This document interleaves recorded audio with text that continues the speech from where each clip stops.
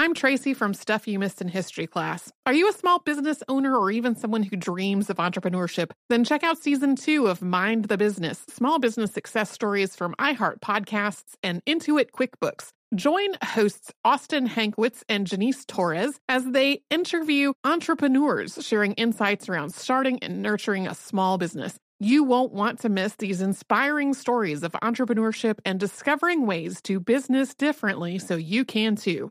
Planning your next trip? Choice Hotels' family of 22 brands has over 7,400 locations and the perfect hotel for any traveler you want to be. Like a Cambria Hotel, serving up locally inspired craft cocktails for all my folks who maybe want to meet up and talk about Mad Royals. Check into a Radisson Hotel with flexible workspaces for you strivers who listen during business travel. Or a Comfort Hotel with free hot breakfast, family-friendly pools, and big spacious rooms for the parents who listen with their kids and need a little retreat. What are you waiting for? Join Choice Privileges and start earning points toward your next stay. Find a stay for any you when you book direct at choicehotels.com, where travels come true. I'm Tamika D. Mallory. And it's your boy, my son, the General. And we are your hosts of TMI. And catch us every Wednesday on the Black Effect Network, breaking down social and civil rights issues, pop culture, and politics in hopes of pushing our culture forward to make the world a better place for generations to come. Listen to TMI on the Black Effect Podcast Network, iHeartRadio app, Apple Podcasts, or wherever you get your podcasts. That's right.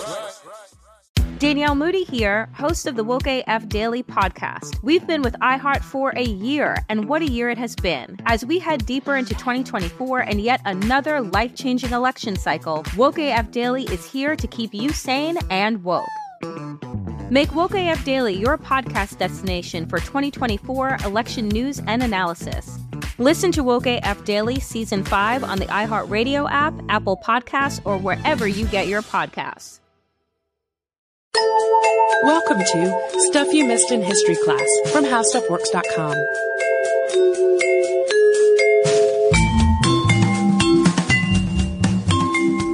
Hello and welcome to the podcast. I'm Tracy V. Wilson. And I'm Holly Fry. Today we have a listener request. It's one of those listener requests that came in immediately after I had already ordered the book from the library. And I feel really guilty that I did not write down the name of the person I was having a conversation about, or a conversation with about it, because it was on Facebook, and those are impossible to find weeks later on our Facebook. But if you remember the sad story that I said I was going to put off until after the new year a few weeks ago when we talked about the Sodder children, when I said this sounds sad, but just wait, there's something way sadder. Welcome! Welcome to the way sadder episode.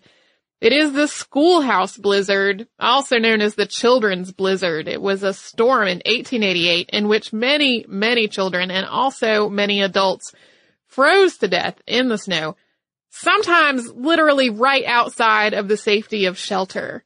This was a tragedy that grew from a confluence of factors, and one of them was our ability to forecast the weather.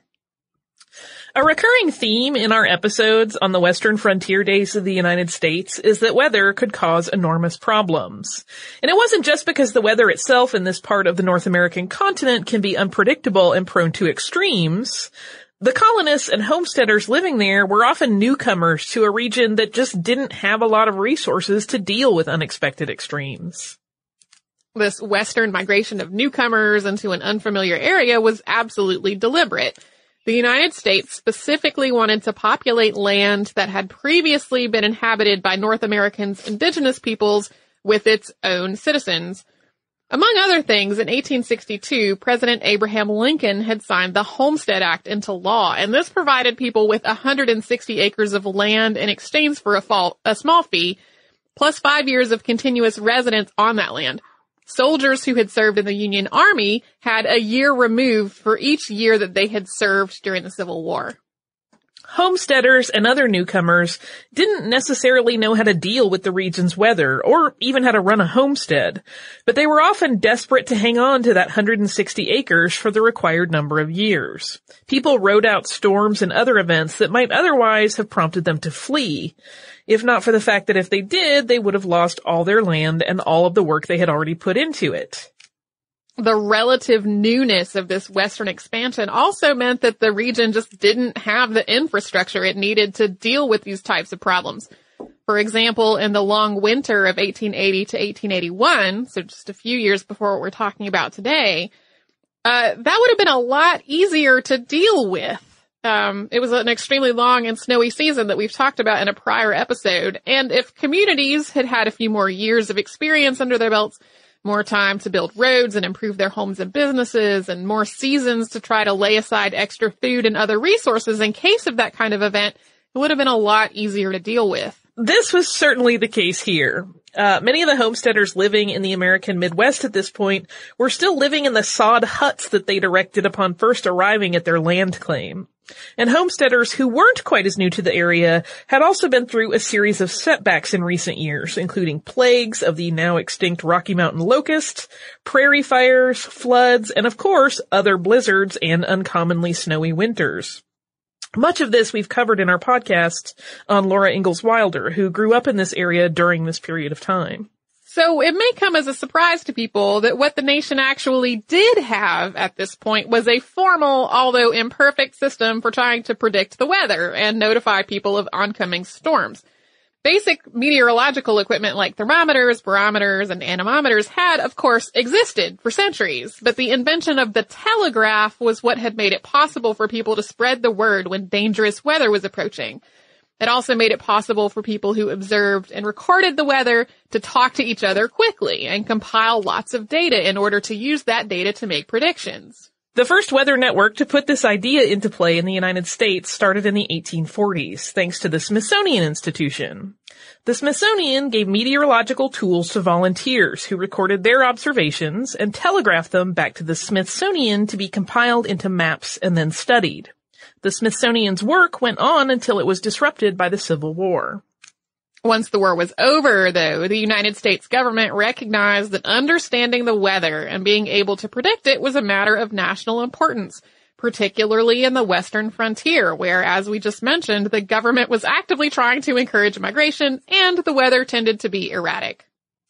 Eventually, on February 9th, 1870, Ulysses S. Grant signed a resolution to, quote, provide for taking meteorological observations at the military stations in the interior of the continent and at other points in the states and territories, and for giving notice on the northern Great Lakes and on the seacoast by magnetic telegraph and marine signals of the approach and force of storms. And he signed that into law. This put the observation and recording of weather under the auspices of the Secretary of War, under the assumption that military discipline and precision would be conducive to making accurate and timely weather observations and predictions. These recordings and predictions fell to the Signal Service Corps. A school of meteorology was established in which enlisted men and later officers learned basic meteorology, telegraphy, how to install and maintain telegraph wires and other signaling equipment, and signaling itself. The Signal Service Corps started off recording and issuing observations and predictions that were relatively general and applied to large chunks of the continent. But it gradually covered smaller areas with greater frequency and for farther in advance. So in 1873, the Corps was mapping the weather data it received, making predictions, and distributing these predictions as, quote, farmers' bulletins to be displayed at post offices. In 1881, signal flags replaced or supplemented these paper bulletins. The Signal Service Corps' weather predictions definitely were not perfect. They relied a lot more on predicting where existing patterns would move than on the conditions that would lead to new patterns emerging. And they also tended to rely on weather folklore rather than actual science. There was also a huge gap in weather knowledge that the forecasters at the time didn't even know that they didn't know. That was the idea of the weather front. We take the idea of a cold front or a warm front or whatever for granted today, but that concept did not even arise until 1919, and it wasn't a common part of weather maps until the 1940s. So they were basically doing all of this mapping and predicting, unaware of the fact that these weather systems were organized into fronts. Well, we figured it out eventually. Unfortunately, the Signal Service itself was also hit with repeated accusations of mismanagement and embezzlement, along with a lot of internal strife during these years. It was loaded down with interdepartmental conflicts, bureaucracy, pettiness, and infighting. In a lot of ways, the whole organization was just dysfunctional.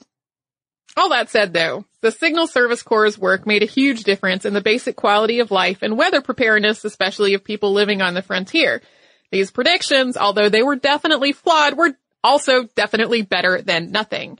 And that was the state of things in 1888. We will get to the details of the blizzard that we're talking about today and how these forecasts failed to warn people about it after a brief word from one of our sponsors. I'm Tracy V. Wilson from Stuff You Missed in History Class. Did you know small businesses make up 99.9% of all businesses in the United States? The world is powered by entrepreneurs, and if you're a small business owner or even someone dreaming of starting your own business, then you'll want to check out Season 2 of Mind the Business, Small Business Success Stories from Ruby Studio, from iHeartMedia, and Intuit QuickBooks. And every episode, hosts Austin Hankwitz and Janice Torres talk to entrepreneurs about how they've grown from the lessons of launching and nurturing a small business and how they have found success being their own boss. From the excitement of first starting out to finding the right tools and resources to process invoices and payments like QuickBooks Money, you won't want to miss these inspiring stories of entrepreneurship and discovering ways to business differently so you can too. And if you're a small business owner or even someone dreaming of starting your own business, then you'll want to check out Season 2 of Mind the Business, Small Business Success Stories from Ruby Studio, from iHeartMedia, and Intuit QuickBooks. I'm preaching to somebody today who is waiting for God to give you your next step. And you don't know what it is yet. You need God to show you your next step. Because God, I can't stay where I am, like I am, where it is. This isn't going to work. I have to move on, but I don't know where. A lot of time you'll use it as an excuse. Well, I don't know how. I don't know where. I don't know what. God, if you show me. God, if you tell me. God, if... No. You know enough right now. And if you needed to know more, he would show you. Hey, this is Stephen Furtick. I want to invite you to listen to my podcast, Elevation with Stephen Furtick. I am here to help you for the battles that you face in life, for the times when you feel discouraged, for the times that you need guidance from God. I want to give you the truth of what he says about you to help you rise to your full potential. Listen to Elevation with Stephen Furtick every Sunday and Friday on the iHeartRadio app, Apple Podcasts, or wherever you get your podcasts. Danielle Moody here, host of the Woke AF Daily podcast. We've been with iHeart's Outspoken Network for a year, and what a year it has been. Every weekday, I navigate our rapidly changing world alongside our series of fabulous expert guests. As we head deeper into 2024 and yet another life-changing election cycle, Woke AF Daily is here to keep you sane and woke. Woke not just to the latest headlines, but also to the collective power we all have. Woke to the need to build community with those around us. Woke to how to avoid burnout, and woke to the ways we can all find joy in the madness. Make Woke AF Daily with Danielle Moody your podcast destination for 2024 election news and analysis. And tune in to hear the ways I am working to stay grounded amidst it all. Listen to Woke AF Daily Season 5 on the iHeartRadio app, Apple Podcasts, or wherever you get your podcasts. I'm Hannah Storm, and my podcast, NBA DNA with Hannah Storm, digs deep into the history of professional basketball, along with my own, as one of the first female sportscasters. Now let's get you up to speed on what else happened around the NBA today. We talk to all sorts of people I interacted with, from Dr. J to Charles Barkley, and recap iconic moments. Yes, he's got it. Here he comes. Way rock the baby to sleep and slam dunk. As well as some of the wild stories behind the scenes. We were like, what? What are we in for? The scoreboard crashes before we even tip a game off. Today, the NBA is a global sports and entertainment giant. Players are multimillionaires and cultural icons. Iguodala to Curry, back to Iguodala, up for the layup. Oh, blocked by James. LeBron James. And these stories are about how we got here, both on and off the court. And what's next? Listen to NBA DNA with Hannah Storm on the iHeartRadio app, Apple Podcasts, or wherever you get your podcasts. On the American prairie, the winter of 1887 to 1888 was brutal. It had been particularly cold and particularly snowy for weeks. Conditions on Native American reservations were particularly dire, with many reporting a severe lack of food and other provisions throughout that entire winter. The 20 to 40 inches of snow that had fallen in December were still there at the beginning of January when the weather turned again, this time dropping a thick layer of sleet on top of that snow.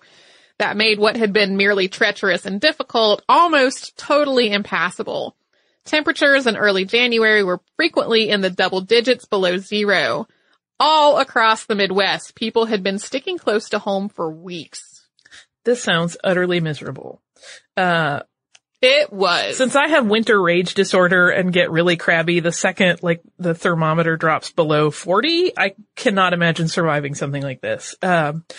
This meant that the morning of January 12th came as a huge relief. It was warmer than it had been in what seemed like ages. The sun actually came out and the temperature gradually rose to close to 40 degrees Fahrenheit. That's 4 degrees Celsius. While a few people were suspicious about this abrupt break in the weather, for the most part, this sudden appearance of comparatively sunny warmth was a really welcome change. Almost everyone jumped at the opportunity to get out of the house. Children who hadn't been able to go to school in weeks, sometimes the schools had even been closed completely, rushed out in comparatively light clothing. Adults trekked out from their homes to more outlying areas of their farms and homesteads to take care of chores that desperately needed doing that they hadn't been able to do in a really long time. People who needed to go to town to pick up provisions did. Animals that had been cooped up in barns and stables were let out to stretch their legs. Now, I grew up in the South. I know that to some of you, 40 degrees does not sound like time to party. But when it's been that cold for that long and you've been cooped inside for that long, even 40 degrees feels like a luxury. I know this now from personal experience. Having lived in Massachusetts last winter when we got 110 inches of snow, I will walk outside in 40 degree weather without my coat on. So do not fault these small children for rushing out without their scarves and gloves on this joyously warm 40 degree day. Yeah, it's all relative and what you're used to. I always laugh when we're, for example, like in Florida visiting Disney World or something and it drops below 60 and you see people in hats and scarves. It's all relative. Yeah. On the other hand, you will walk down the street. It's 20 degrees in Massachusetts and people are in shorts. Yeah. Yeah. However, back to this particular blizzard. Unfortunately, these folks who were out frolicking in the sudden warm weather were mostly ignorant of a weather pattern that the Signal Service Corps had actually spotted on the 11th. That was the day before this beautiful day. Lieutenant Thomas Mayhew Woodruff of the U.S. Army was the one compiling the forecast in the Signal office in St. Paul, Minnesota, where he had been stationed since the previous October. At first, Lieutenant Woodruff and his assistant, Sergeant Alexander McGaddy, had thought that this unusually low pressure reading at one of the more remote northern Signal Corps outposts on the morning of the 11th was just an anomaly. They kind of wrote it off as maybe a shoddy reading or a fault in some equipment. But as the day wore on and the scheduled observations rolled in from all the other Signal Service Corps stations, it became clear that an area of low pressure was moving down from Alberta, Canada, and then traveling southeast through the Great Plains. This was a pretty typical pattern that Woodruff had observed many times before. Areas of low pressure often moved into the nation from Alberta and then traveled southeast. And so, also based on past experience, he expected temperatures to rise in advance of this low pressure area and then fall in its wake. So based on all of these observations and his past experience, his forecast for January 12th that he filed just after midnight read, quote, indications for 24 hours commencing at 7 a.m. today. For St. Paul, Minneapolis, and vicinity, warmer weather with snow, fresh southerly winds becoming variable. For Minnesota, warmer with snow fresh to high southerly winds becoming variable. For Dakota, snow, warmer, followed in the western portion by colder weather, fresh to high winds, generally becoming northerly. The snow will drift heavily in Minnesota and Dakota during the day and night. The winds will generally shift to high, colder, northerly during the afternoon and night. Even though he expected falling temperatures after the low pressure area moved through, Lieutenant Woodruff didn't think he needed to issue a cold wave warning. He was already seeing above freezing temperatures reported, so a cold wave warning just didn't seem warranted. So, at the night of the 11th / morning of the 12th, people had gotten a weather forecast telling them to expect that it would be cold, warmer, but then colder, but not anything really alarming. However, on the morning of the 12th, when Woodruff got back to work, he once again mapped out all the new weather observations that had come in from the other Signal Corps field offices overnight and in the morning. The weather system was still moving along the path that he had predicted, and as he had expected, temperatures in advance of it were warm and behind it were cold. But it was a lot warmer ahead of the low pressure area and a lot colder behind it than he had expected. So at 10:30 a.m. on January 12th, Woodruff issued a cold wave warning for Dakota Territory, Nebraska, Minnesota, and Wisconsin. Doing so meant sending extra telegrams out to the Associated Press and other wire services, as well as other signal service stations in the area. At post offices and stations, black and white cold wave warning flags would be flown from the time they got the notification until Woodruff issued a takedown order. This is sort of the area's equivalent of the National Weather Service warnings that we get today when there is sudden bad weather that could be an emergency expected. Unfortunately, though, this warning just came too late. Because of backlogs at Western Union offices and various problems along the line, the message to raise the flags did not arrive at many of the outposts that had them until afternoon. By that point, the storm was imminent, and most of the people who were going to leave home that day already had, completely unprepared for the shift in the weather that they did not know was coming. Starting in the early afternoon of January 12th, the weather turned so suddenly that survivors of this whole event said they had never seen anything like it. The day was fine, and then it wasn't. People reported being able to see, while standing outside in 40-degree weather, a blizzard moving in like a gray wall. Temperatures plummeted back below freezing and continued to fall. Winds gusted to 40 miles an hour and beyond. In the words of a Signal Service observer in Huron, Dakota Territory, quote, "At 12:42 p.m., the air was perfectly calm for about 1 minute. The next minute, the sky was completely overcast by heavy black clouds, which for a few minutes previous had hung along the western and northwestern horizon, and the wind veered to the west and blew with such violence as to render the position of the observer on the roof unsafe. The air was immediately filled with snow as fine as sifted flour." This extremely fine, icy snow was incredibly treacherous. People's eyelashes froze together. The resulting irritation led to tears, but those froze too. But even if people could get their eyes open, the fine, icy precipitation was so heavy and windblown that they literally couldn't see more than a foot in any direction. People became completely disoriented, basically hemmed in by a wall of gray-white blizzard. There are so many first-person accounts surviving from the time that people said they literally could not see their hand in front of their face. It was not an exaggeration. These flakes of snow and the pellets of ice were also so fine that they pelted all the way through people's clothing directly to their skin, lowering their body temperatures precipitously, and then, as all that snow melted, soaking their clothing and refreezing it. The reason that this is nicknamed the schoolhouse blizzard is that the weather turned while school was about to let out, or it just had let out. Teachers, many of whom were barely older than their students, were faced with the decision of whether it was safer to send the children home or to keep them in the schoolhouse. And in some cases, this depended on what warning, if any, they got. Blizzard's coming, get everyone home, or blizzard's coming, keep everyone in. Minnie Mae Freeman, a teacher in Nebraska, made the call to evacuate her students from their one-room sod school. They had nailed the front door in place after the storm blew it off 2 times, and it was only after part of the roof was then blown away that she made the decision that the risk was greater to stay put than to try to go out in the storm. She did manage to keep all of her students together, and they made it half a mile to the home where she boarded, where they took refuge and survived the storm. In Groton, Nebraska, men showed up with a team of horses and carts to take children home from school. And they took all but one. He had turned back to get a perfume bottle that he had forgotten in the schoolhouse. And then when he emerged again, he immediately got lost. And he was unconscious by the time his brother found him, but his brother did indeed find him. Rescues like this were extremely rare in this storm. More often than not, people who went after missing loved ones froze to death themselves. Many of the other stories of school teachers trying to look after their students have a much more tragic end. Children and teachers got lost in the snow trying to find their way to safety and died. And the same was true of adults who were out and about on their business. A train was stranded near Garvin, Minnesota, and people from the town tried unsuccessfully to rescue them. Survivors were actually trapped in that train for 3 days. Etta Shattuck, a teacher who had gone to collect her pay, hadn't even made it to the gate yet when the storm blew in. The family she was boarding with shouted at her from the door until their voices literally gave out, but they couldn't be heard over the gale.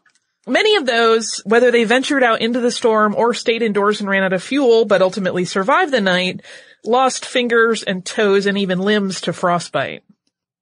Many, many animals died in the storm as well. Livestock and other farm animals suffocated and were smothered by the icy precipitation that froze over their noses and mouths, or they simply froze to death.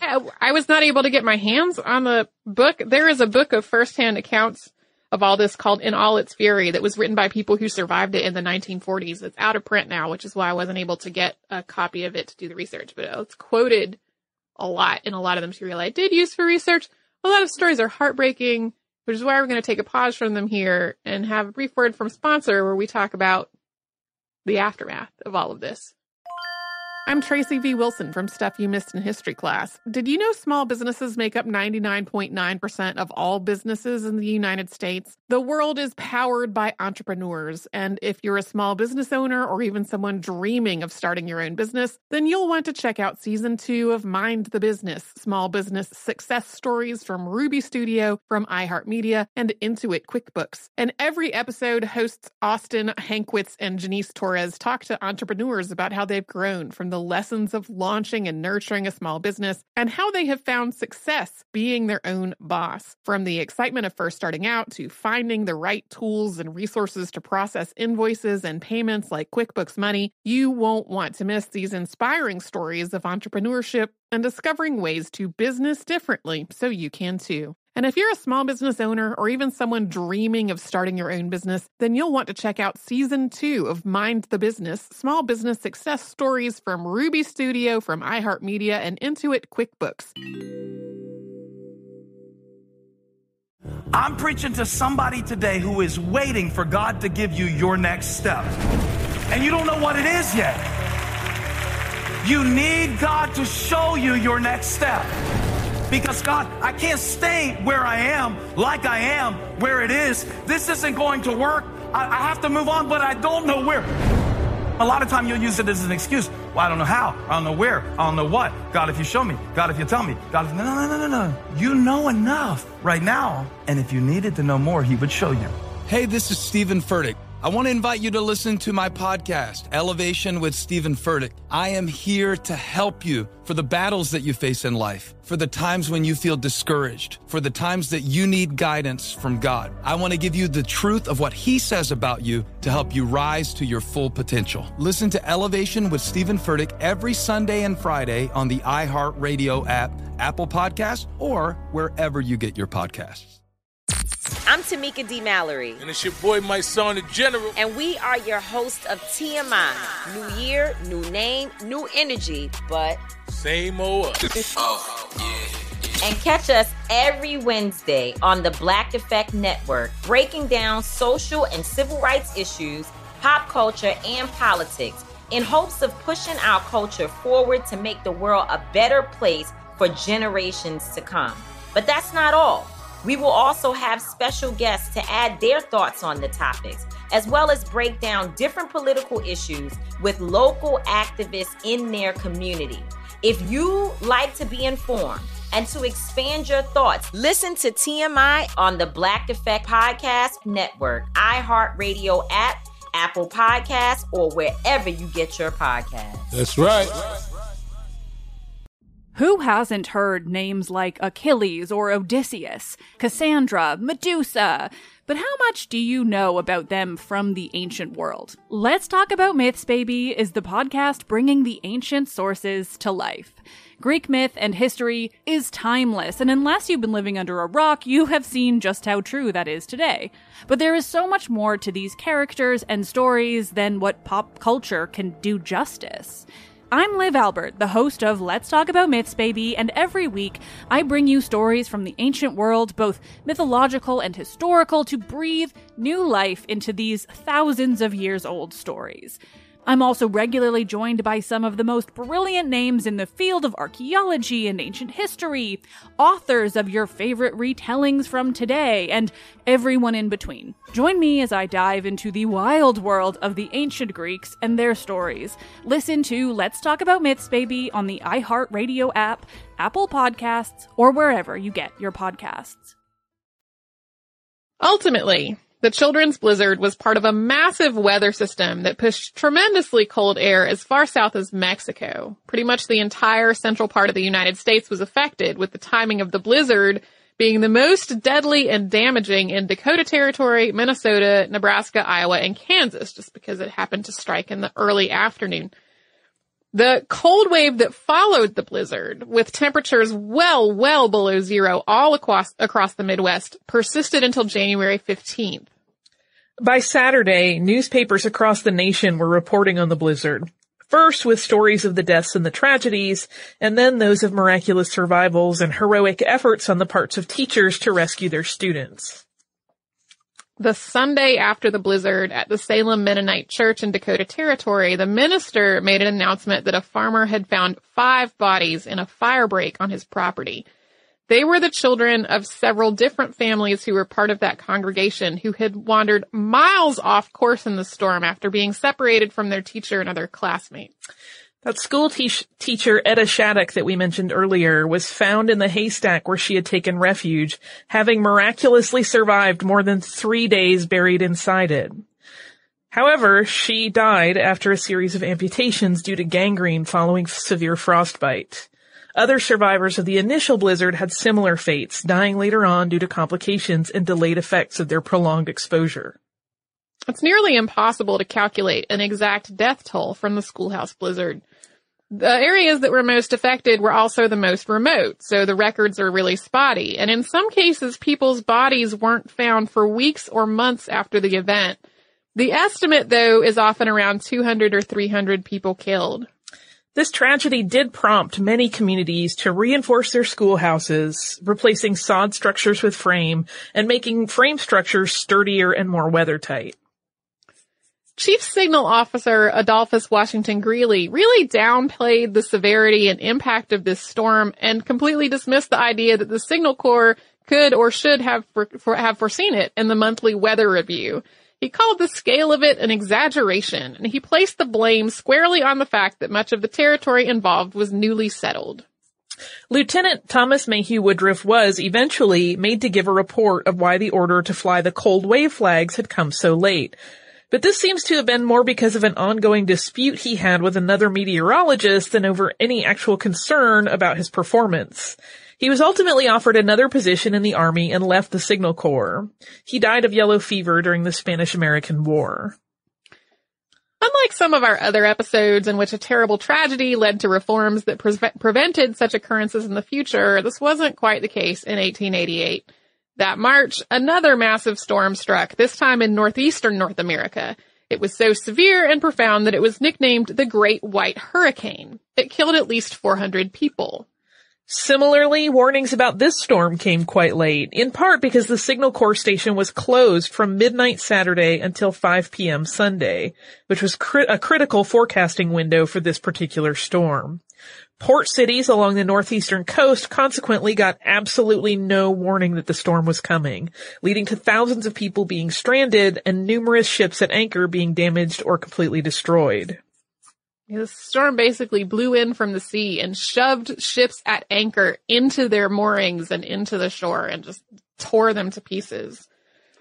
In 1889, in part because this March failure in forecasting had become such a huge national embarrassment, the death toll was larger and a lot more people were stranded.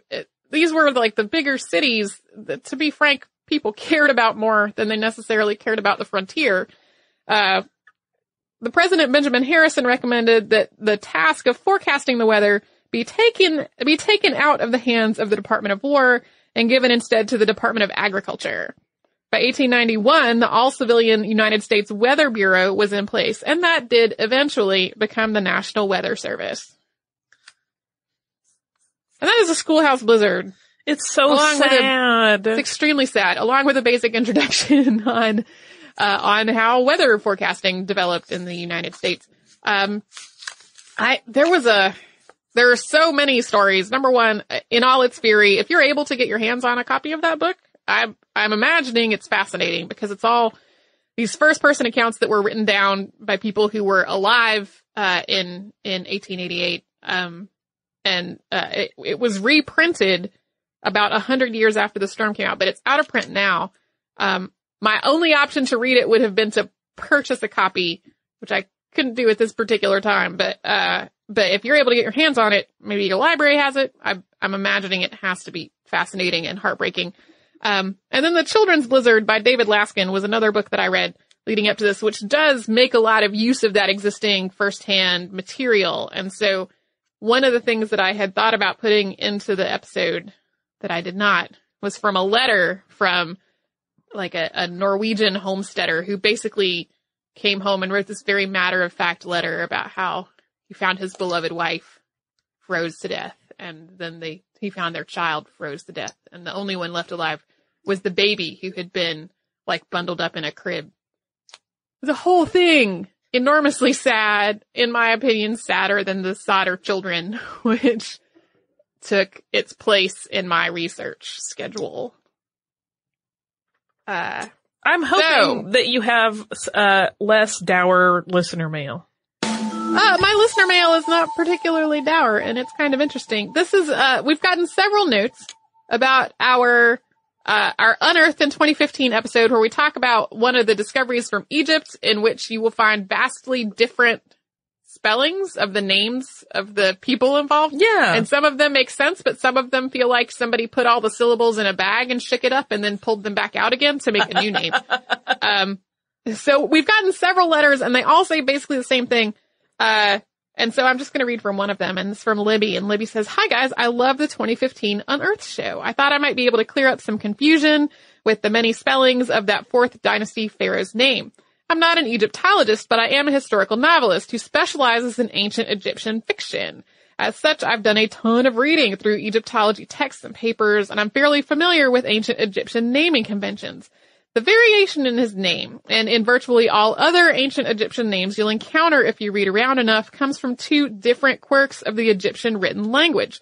They called their language and culture Kemtu, by the way. I think that's Kemetu, by the way, which you'll find spelled in several different ways. So maybe one of those is the way I pronounced it the first time. Kemetu recorded very few vowel sounds. Most of their writing shows only consonant sounds. So Ranefera / Neferefra's name would have been written, and this is written as a series of R's, N's, and F's in a couple of different orders, depending on who wrote it down and where. It may have actually been pronounced Re, Nef, Ir, Oof, or Re, Nuf, or If, or any combination of vowel sounds you can imagine. Egyptologists have made educated guesses about pronunciations based on vowel-consonant combinations used in Coptic, which is the closest living language to Kemetu that is still spoken today. The lack of recorded vowel sounds also explains why Kentkaus's name is spelled many different ways in these articles and why I'm spelling it a totally different way here. In addition to the lack of vowel sounds, royals' names recorded on official monuments, such as a tomb, were written vertically and encircled by a cartouche, an oval-shaped rope that denoted divine status of the royal blood. Rarely you will find names written bottom to top instead of top to bottom. Actually, we don't know which direction was considered the standard and which was the variation. I can tell you that earlier Egyptians' names tended to stress the Re before the Nefer, while later names, New Kingdom a couple thousand years later, tended to stress the Nefer before the Re. So it could be that the Egyptologist who wrote his name, Neferefri, was just more used to working with the New Kingdom sites and assumed that was the correct way to say his name. I hope this didn't confuse you further. Thanks for a great show, Libby. Thank you, Libby. So cool. It's very cool. And if any Egyptologists want to confirm or refute that, we would be happy to hear from you. I found it extremely interesting, and it lines up with basically the same thing that several different enthusiast and hobbyist Egypt aficionados wrote into us. I found it super interesting. And it also kind of highlights why sometimes figuring out how to pronounce things in ancient languages is an impossible task for Holly and me. Well, and even for scholars, because things do shift and evolve. They change. Yes. So I wonder if all those people that wrote us are excited that I think the next Assassin's Creed is going to be in Egypt, if I saw the correct headline. So maybe it'll be fun for all of us.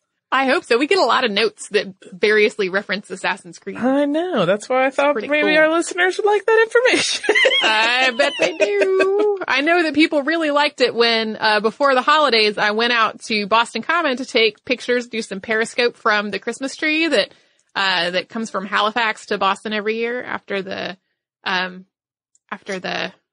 Halifax explosion. Suddenly it all got twisted in my head. And I took a picture of the frog pond in Boston Public Garden, which is basically a place called Swan's Pond in Fallout 4. And I put that on our Twitter, and people got really excited about that. So we definitely have some Fallout 4 fans and the listeners. Yeah. Including me. Super cool.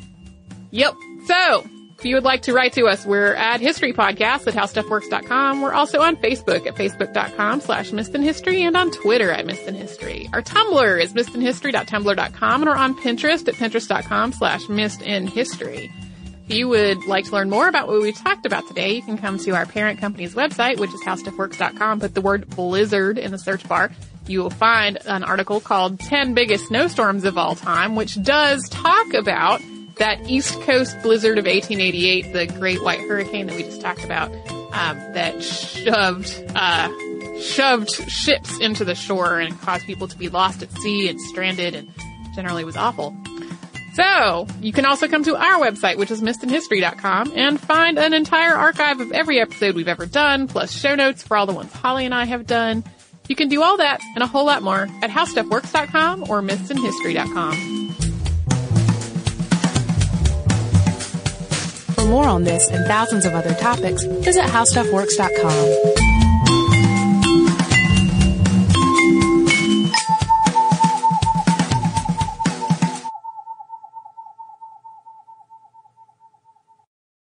I used to have so many men.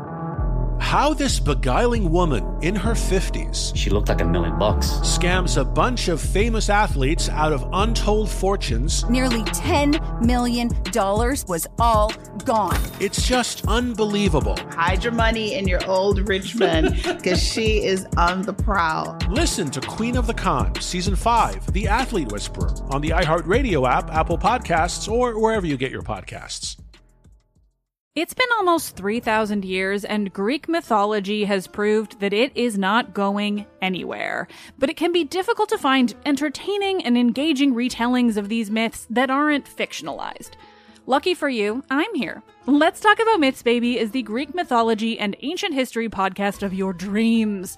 I dive into the convoluted and confusing ancient sources so you don't have to. Listen to Let's Talk About Myths, Baby on the iHeartRadio app, Apple Podcasts, or wherever you get your podcasts.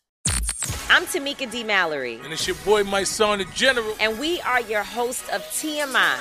And catch us every Wednesday on the Black Effect Network, breaking down social and civil rights issues, pop culture, and politics in hopes of pushing our culture forward to make the world a better place for generations to come. Listen to TMI on the Black Effect Podcast Network, iHeartRadio app, Apple Podcasts, or wherever you get your podcasts. That's right. Oh, hi, I'm Rachel Zoe, and my podcast, Climbing in Heels, is back and better than ever. You might know me from the Rachel Zoe Project, or perhaps from my work as a celebrity stylist. And guess what? I'm still just as obsessed with all things fashion, beauty, and business. Climbing in Heels is all about celebrating the stories of extraordinary women, and this season is here to bring you a weekly dose of glamour, inspiration, and fun. Listen to Climbing in Heels every Friday on the iHeartRadio app, Apple Podcasts, or wherever you get your podcasts.